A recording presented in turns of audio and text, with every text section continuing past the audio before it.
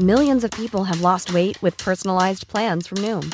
Like Evan, who can't stand salads and still lost 50 pounds.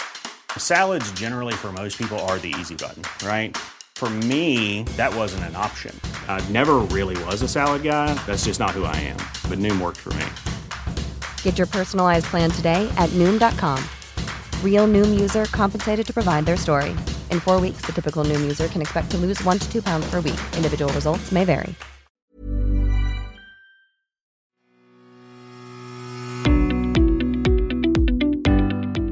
Welcome to Mick Clifford Podcast with the Irish Examiner. Now, the lockdown in Lee Shoffley and Kildare due to the outbreak of COVID-19 has put the spotlight on the meat processing industry. As I'm sure many of you are aware, 4 meat factories were at the centre of the outbreaks, and that gave rise to many questions about how, at this stage of the pandemic, the sector could still be so vulnerable to attack from the virus. One issue in that respect is the working conditions for those in the factories. And in that vein, it has emerged that many workers in the meat processing business, and not necessarily in any of the ones that were affected, but in the general business, may be operating under a system known as bogus self-employment. This is a highly controversial area, and the body politic has recognised that and held hearings on it before an Oireachtas committee last year. There is an argument that the prevalence of this kind of employment is a factor in what some see as growing inequality in society. So what exactly is bogus self-employment and what does it mean for us today? To discuss this, I'm joined by a man who's something of an expert in the area, and he's also one half of the highly regarded Echo Chamber podcast, and that is Martin Mcmahon. Martin, you're very welcome to the podcast. How you doing, Mick? How are you? I'm good, thanks. Martin, I suppose we'll kick off. It's an area, as I said, that you're very familiar with. I'm a bit familiar with it myself. But for those who may have heard the term, but they don't know what exactly it means, what is bogus self-employment? Bogus self-employment in the classic sense is somebody who is paid off the books. Cash in hand, no PRSI, no tax. And if somebody comes along investigating, they've been instructed to say, I'm self-employed. That's the classic sense of bogus self-employment. Over the years, that has changed somewhat, and we have what I call gigification, which is state-organized bogus self-employment on a massive level where it is, to some degree, legitimized by the state. Yeah, and that is the crucial thing, that the form of employment, as you describe it, it's not necessarily, and I'm sure employers in practically all areas would argue, definitely not illegal, but there's a whole grey area there. Now, one element to it, Martin, I would have thought, is that the big problem in terms of particularly those working in the low-paid sector is that any of the benefits that would accrue to employees in normal circumstances are just not available to them. That's it. No holiday pay, no sick pay, no maternity leave. Basically, you come in, you could be working by the piece, you could be paid by the hour, and you are a worker drone with absolutely no entitlements, no rights, no way to fight your corner. As for it being unlawful, yeah, it is actually unlawful in that there is a penalty. You can be fined up to €13,000 and you can even face imprisonment for deliberately classifying somebody as self-employed. Exactly, and I think you have personal experience of this in terms of you represented some people. The disputes go towards a body related to the social welfare department, and some people might argue whether or not the policing and implementation of the law there is what one might describe as robust. It's fair to say that we do have on the books enough laws and statutes and instruments to deal effectively with bogus self-employment. The problem is nobody within the state wants to deal with bogus self-employment, particularly not when they have organised it themselves. If you consider we were coming out of a bad recession and they needed, we'll say, construction, you need to boost construction. The easy way for revenue and social welfare to do it is simply to turn a blind eye to bogus self-employment. And then you will get an upsurge in construction. but it's all unlawful, and it's all taking money from the taxpayer and the exchequer.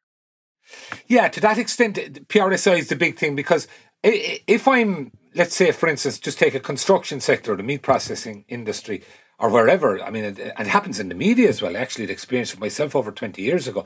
But in that scenario, if I'm classified as self-employed, even though to all intents I am an employee, what happens if the company goes bust and I find myself on the dole? Am I then treated as somebody who was self-employed and I haven't paid any PRSI? That's exactly it. And that's exactly what happens to you. And that's usually when most people discover the limitations of being called. And we're using the word self-employed. It can be a contractor, a subby. There are loads of different phrases to describe self-employed. But legally, there are only two positions. One is either contract of service, which is an employee, or contract for service, which is self-employment. And it doesn't really matter what you want to be or what you consider yourself to be. If you don't fit the legal criteria for self-employed, then you are not self-employed, no matter how much you want to be. Okay, and it should also be said, to be fair, that the system may suit some people. For example, if I'm a well-paid techie employee, and I'd have to admit at this stage there's probably unlikely to be anyone more ill-suited to being very good on the techie side of things. But just let's say I'm working for one of the big companies and I'm employed on that self-employed basis on a very high salary, and I want to have that contract thing where I'm effectively self-employed. Then, if that suits me, if it suits the employer, and as you say, okay, it may be a grey area at the very least within the law, but if it's not hurting anyone to that extent and it continues, well and good. The real problems arise in the low paid area, isn't it? Well, in the low paid area, and Revenue will tell you this, they have what they call Schedule D workers. And Schedule D workers would be your delivery riders, your bricklayers on building sites, lower paid jobs. Now, they're not called Schedule D because these guys are well paid executives of Bicycle Limited CEO. They're called Schedule D because they are lower than employed. It's lower than being an employee. Even though they're saying you are self-employed, you're not self-employed. You are literally an employee without rights. That's what you have become. Whether on the other end, on the high scale, the IT, and there is huge evidence that it is far more rampant at the higher end than it is at the lower end. Um, the no harm done, well, what I would say to that is it's a massive loss to the exchequer. That hole has to be filled by your taxes. So does it hurt you? Absolutely, it hurts you. Absolutely. Yeah, that's a fair point. I suppose the distinction, as you say, and at the high end, it would affect the exchequer far more because there'd be far more tax lost. And absolutely, that's the case. In terms of exploitation, though, I think it's fair to say that it's very much something that appears at the low paid end, that effectively people who want to be employees, they're not allowed to be because they're told, no, we're not going to treat you like an employee, we're going to treat you Schedule D or self-employed or whatever. That's exactly it. Now, that said, I'd say in the last 24 months, I've had about 4 people from the tech sector who I would have considered well-paid people who have had their employment status changed to employee because they no longer wanted to be considered self-employed. They got the jobs. The jobs were advertised as self-employed jobs, but over the years they have become employees, and they've effectively used internal systems within big IT companies to have their employment status changed to employee. The problem is at the lower end of the scale, that doesn't exist. There is nobody to talk to. If you feel you're misclassified, the only route you have available to you is to go to the scope section of the Department of Social Welfare and ask for an insurability of employment decision. And that guarantees you will be fired from your job. It guarantees you will be blacklisted. That's what happens. Yeah, and I think I've come across a case like that in the construction industry myself. I reported there a few years ago. Martin, take us back. There's a famous case where this all started and arose, and we're talking about the Denny's case, as in Denny's sausages. Well, back in the and this applies also to bogus self-employment. These two things ran in tandem. Back in the early 90s, for some reason, and I think it was to do with construction, the revenue commissioners and social welfare saw that they were losing revenue somewhere. Now, I'll say first that the collection of PRSI, or the payment of PRSI, is entirely down to the Department of Social Welfare. It's not a revenue issue. They simply act as agents for the department, as collection agents for the department. So the power on whether you were employee or self-employed lies exclusively with the Department of Social Welfare. And they carried out a scope assessment of a worker. When you say a scope assessment, what are you referring to there? An insurability of employment decision. The scope section is an office of the Department of Social Welfare, and it's populated by very clever people who know employment law and are on top of every new development within employment law. And they apply the precedents and the tests handed down by the court to your particular circumstances, and they make a decision. Are you contract of service or contract for? And that's a legally binding decision. Could I put it this way?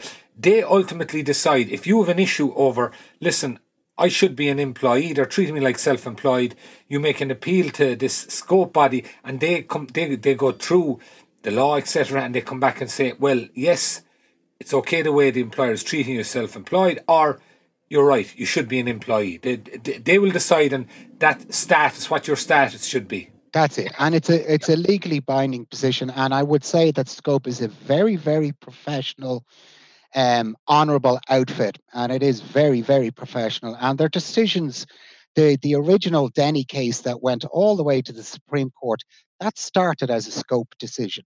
So Scope decisions have survived all the way to the Supreme Court. Okay, what was the Denny's case? In the Denny case, there was a demonstrator, and she moved between different supermarkets and shops. You know the ladies who stand there with the pan, they cook a bit of sausage or whatever it is, and you taste it. And she was told that she was self-employed. The job actually was advertised as a self-employed job. And the revenue commissioners had made a deal with Denny and Sons that all demonstrators that worked for Denny were to be classified as self-employed. Now, that wasn't unusual back then. The application of whether you're an employee or self-employed was pretty much in the hands of revenue, and they decided between individual employers, maybe out to an industry, maybe a sector, and it was kind of on an ad hoc basis, whatever they wanted. It was always guided by the job situation in your country. If they wanted to create more employment, they just turned a blind eye to bogus self-employment. If they wanted to get more revenue in and the employment situation looked good, they just tightened up on the rules a little. But all of that is beyond their remit. That is, they're not allowed to do it. This is cast in stone, whether you were an employee or not. And the idea that they can just change it to suit the economy, they can't, but they do. And what happened to this woman? Yes, she got a decision from the scope section that she was an employee and not self-employed. And the employer then gets to appeal this to another office of the Department of Social Welfare called the Social Welfare Appeals Office. And the Social Welfare Appeals Office was brand spanking new back in 1992, 93 when this happened. And when the employer appealed the scope decision to the Social Welfare Appeals Office, the appeals office upheld that scope decision. And they said, yes, the scope decision was correct.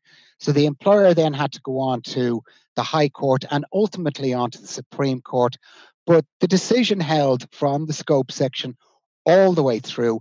And the Denny case set a raft of precedents, which are now established as the basis of the law where this area is concerned.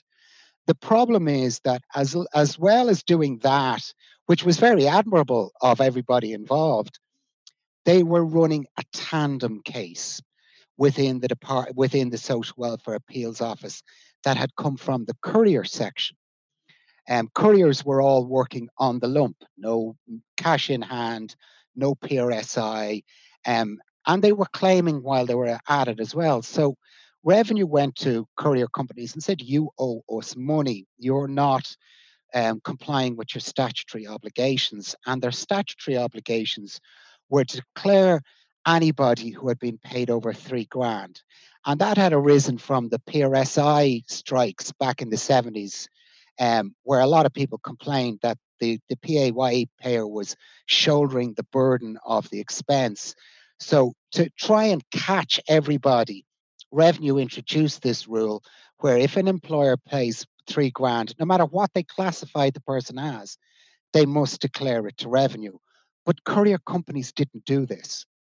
They literally paid cash in hand, and eventually Revenue came looking for them and said, "You owe us money."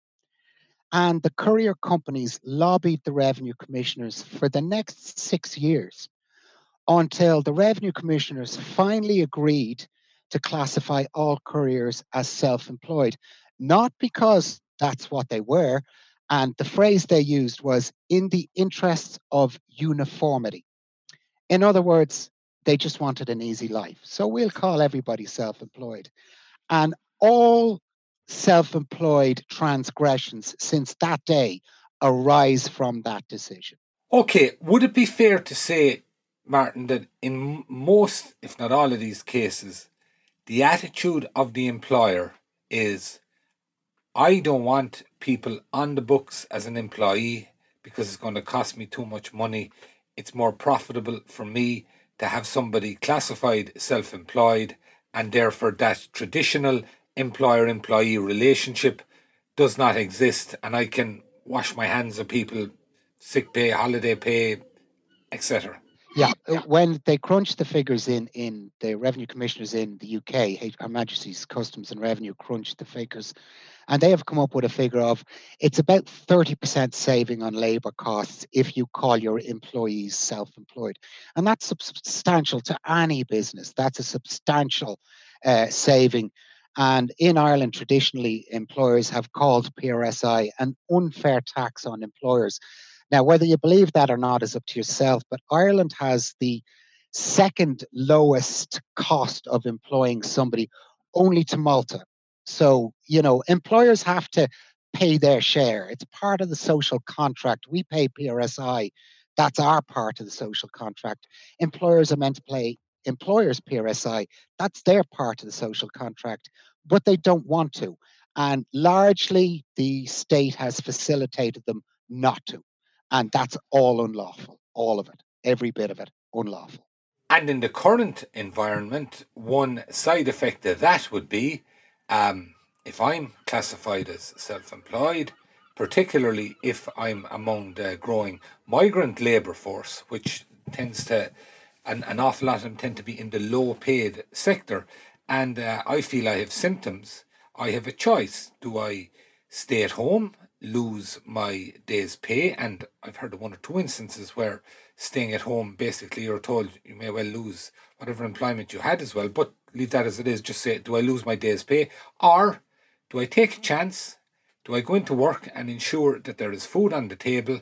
Because otherwise I simply won't get paid. Now, I know the government say in that instance that they have the PUP, the Pandemic Unemployment Payment, but if you take people in vulnerable situations like migrants, are they going to trust in that? Are they going to be happy that they're going to get it soon enough that they're not basically doing without the basics? So, I mean, there's that added dimension to it during this pandemic, isn't there? Yeah, look, that problem always existed. And I know myself, I think I told you before, I broke fingers and that, and I still had to go to work. I had no choice. And if you think, yes, the PUP is there, but these guys they're not on exorbitant wages. They are living hand to mouth generally. So if you say to them, okay, your wages were 500, but here's a PUP payment of 350, they're destitute at that. Like that's there is no fat on the meat. They won't be able to pay their bills. They won't be able to pay their rent. They won't be able to keep their cars. Whatever it is they have, The pandemic payment sounds great if you have a little reserve, or you can make money another way, but it's not any use if you're already on the breadline and it's a reduction in payment. What do you do? It's great to say I can isolate, but where am I to isolate? In a tent because I can't pay my rent. So, PUP is great. It's a great tide over. But for people who are on the breadline, the difference between 500 quid a week and 350 quid a week is the roof over your head. So what do you do? What do you do? Do you chew down a few paracetamol and say, bloody hell, I better take the chance, else me and the missus and the kids are out on the road? You take the chance. That's what you do. Yeah, and that's what happens. And there's obviously a knock-on effect there. Couple of other elements to it, Martin. I'm going to put the opposite case in a minute, but a couple of other elements to it.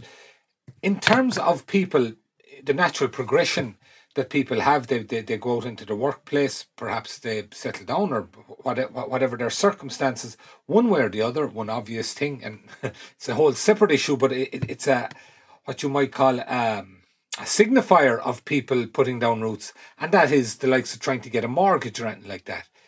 Yeah. If I'm employed, if I'm fully employed as an employee, and you're saying the same business and you're self-employed, as I understand it, I'll get, very likely, if I qualify otherwise, I'll get the nod for a mortgage, but you, the self-employed person, won't.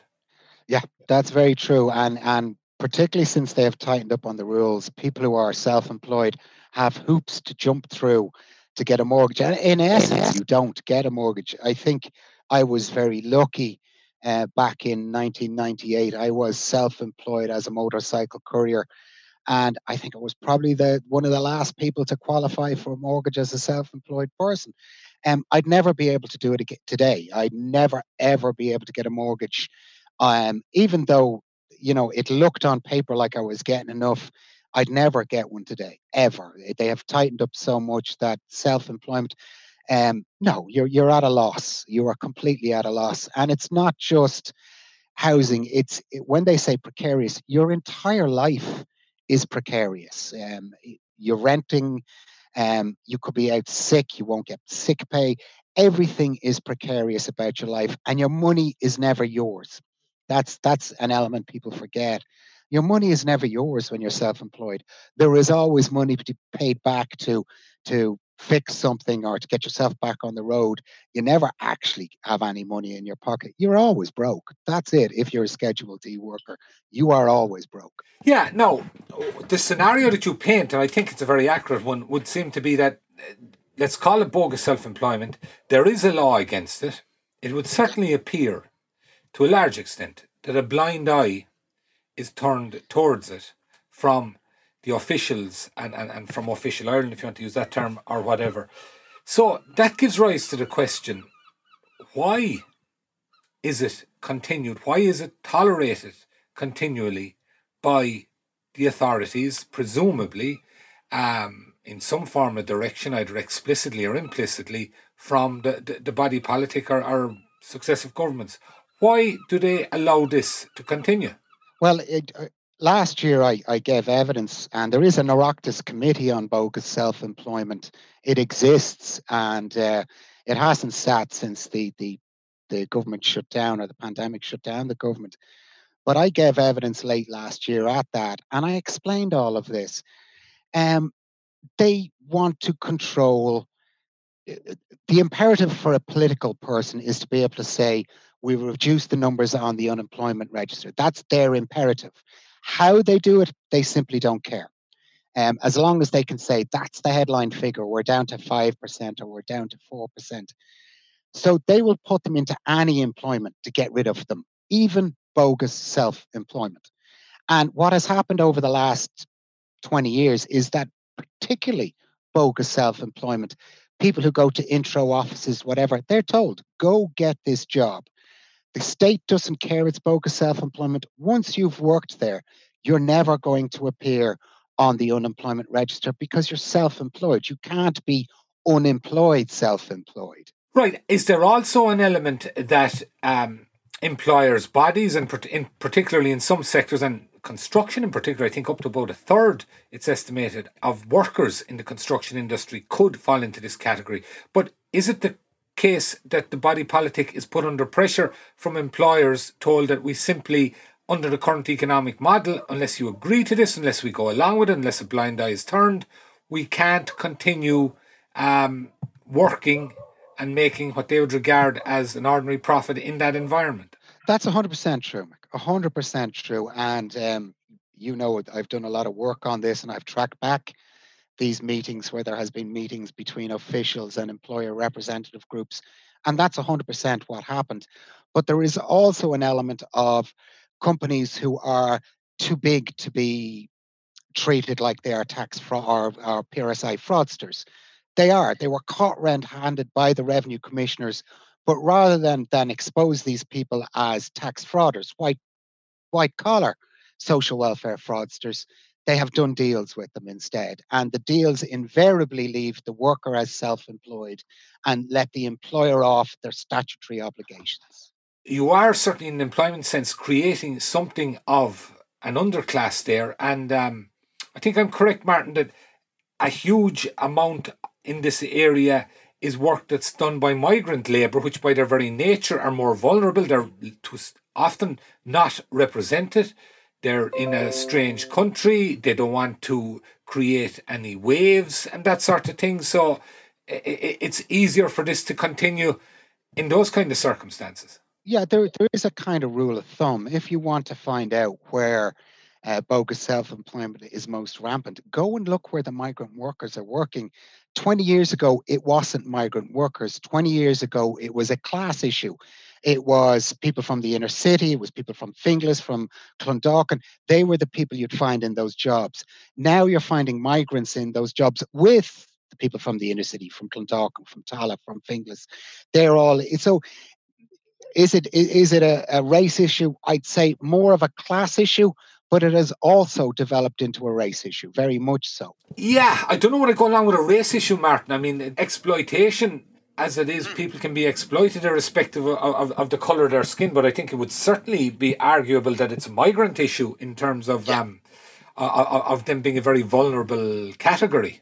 It is. It's where people are most vulnerable, where they're not so sure of their rights, where they may have been unemployed and any job is better than no job, or you have the social welfare breathing down your neck, threatening to take money off you. So you will go and you will do the intro and you will go to that job that says you're and this is true, this one is actually true, you're a self-employed apprentice on a construction site. They actually had one of those 2 years ago. A self-employed apprentice. A self-employed apprentice. I kid you not, Mick. I kid you not. Yeah, there's another darker side to it, and this is something I think that you had direct involvement in a couple of years ago, and that was there was a number of workers on a construction site in Dublin protested. They wanted their situation regularised. It went through the system, and we don't need to go into the detail because I think it does get kind of complicated. But one outcome of it is that those workers, and I spoke to some of them myself going back 2 or 3 years, they were effectively blacklisted as far as they were concerned. And there's no suggestion that the company that they were in dispute with was responsible for this. It's more a question very often that a word goes around and various people, what have you, it's not down to one company. But they were, to a large extent, blacklisted and unable to continue plying their trade in the construction industry. That is true. And that particular, each case has to be taken on an individual basis. That's very, very important.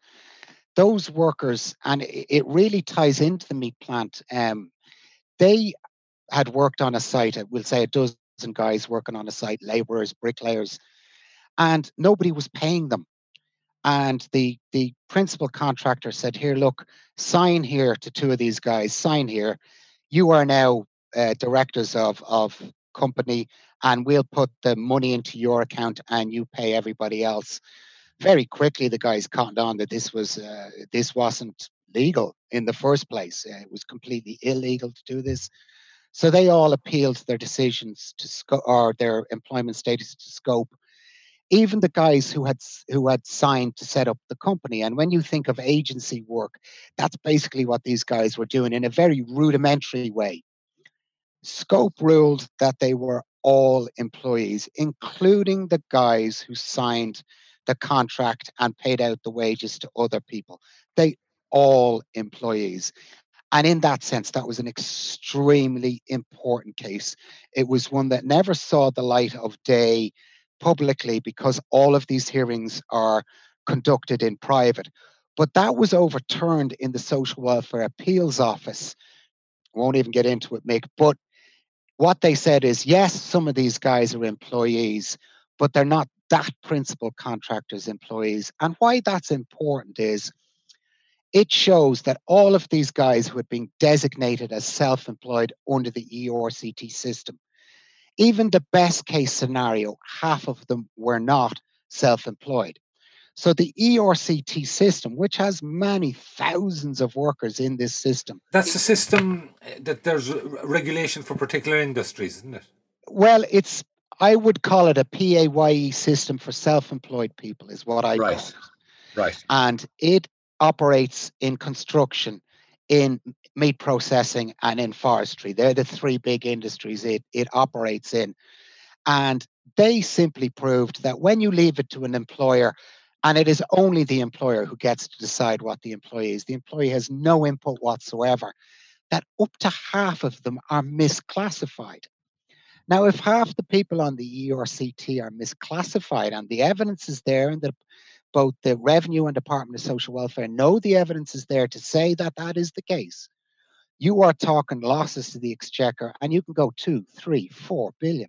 It's huge money. It's huge money.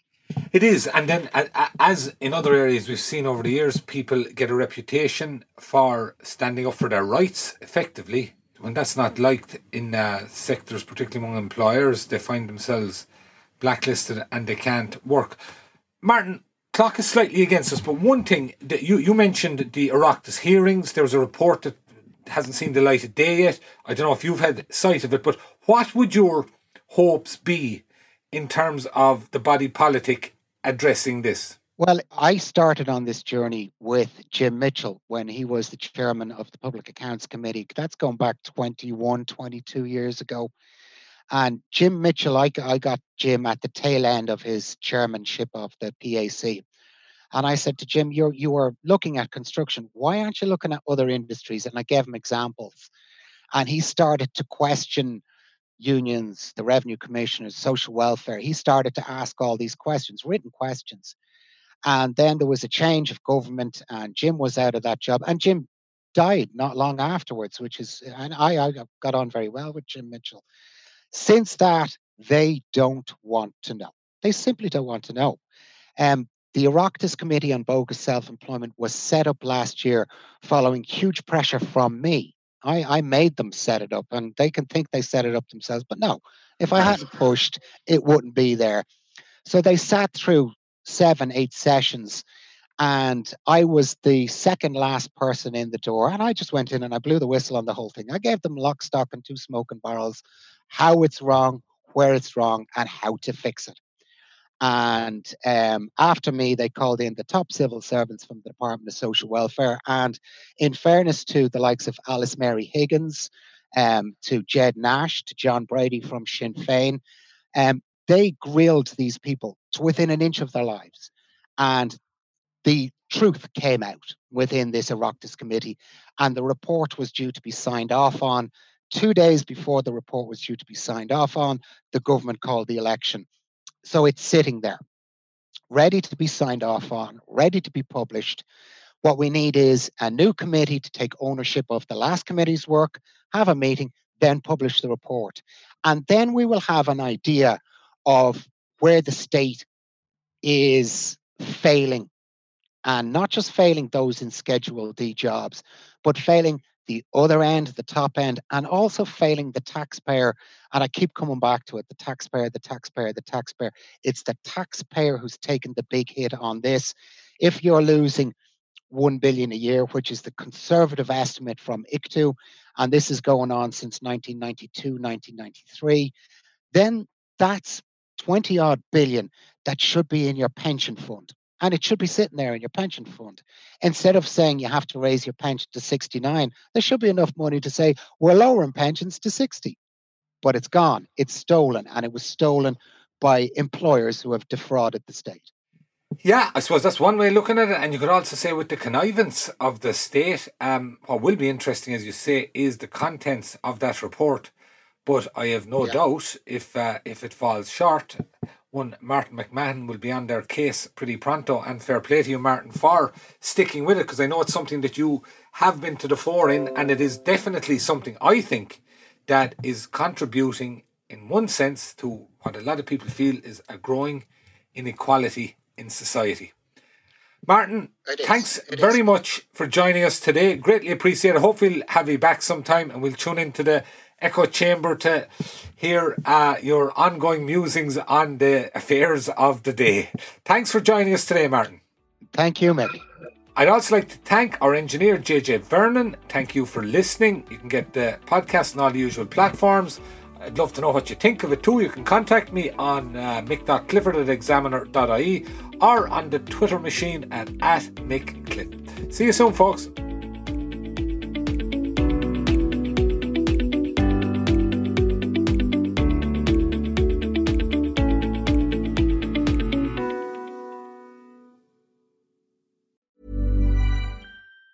Planning for your next trip? Elevate your travel style with Quince. Quince has all the jet-setting essentials you'll want for your next getaway, like European linen, premium luggage options, buttery soft Italian leather bags, and so much more. And it's all priced at 50 to 80% less than similar brands. Plus, Quince only works with factories that use safe and ethical manufacturing practices. Pack your bags with high-quality essentials you'll be wearing for vacations to come with Quince. Go to quince.com/trip for free shipping and 365-day returns.